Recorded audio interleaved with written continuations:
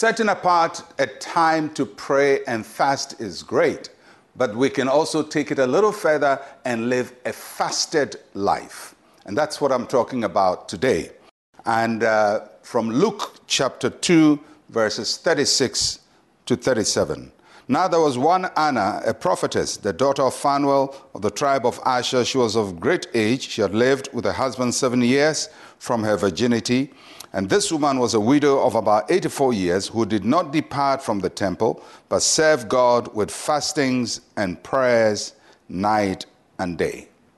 Anna is the first person recognized as a prophetess in the Gospels. And so you can say in the New Testament era. And this woman had been married for 7 years. And after that, her husband died. And after her husband died, she just chose to live for God, to be married to the Lord and to seek the face of the Lord and to pray.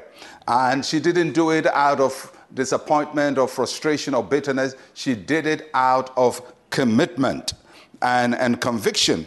And her life was full of continuous prayer and fasting. And you recognize she was one of the earliest people to identify who Christ was, even when he was a baby in the temple. There are two things I want you to note about Anna. And the first is that she spent time in the temple. She literally lived in the temple. The passage says she did not depart from the temple. That means that she was in the temple at all times. The Jewish hours of prayer were morning, noon, and evening, 3 times in the day. In addition to that, in the temple, there were all kinds of services and sacrifices that took place. And this woman was there to participate in everything taking place in the temple. And she spent her time there. Probably she had a small basic room in the temple where she lived. But her life was totally devoted to the Lord, in the presence of the Lord, in the house of the Lord. And from her we learn that spending time in the presence of the Lord and in the house of the Lord is valuable.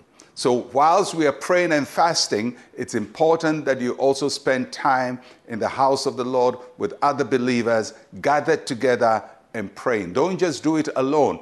Gather and be in the temple, be in the house of the Lord. The second thing we learn about Anna is that she lived a fasted life. That means that she was dedicated to the routine of prayer and fasting. She didn't just do it once a year, but it was her life. And the passage says that she worshiped the Lord with prayer and fasting. For her, prayer and fasting was a worship. So you get the impression she wasn't even asking for a breakthrough. She wasn't asking for favor. She wasn't asking for a child. Of course, she wasn't asking for a husband. She was just worshiping the Lord, dedicating her life, pouring out her life to the Lord. Many times we become too self-centered when we enter moments of prayer and fasting because it's all about our need, and we even forget about the Lord, who must be the center of our affection. So this woman shows us that Christ must be the center of our affection, or God must be the center of our affection.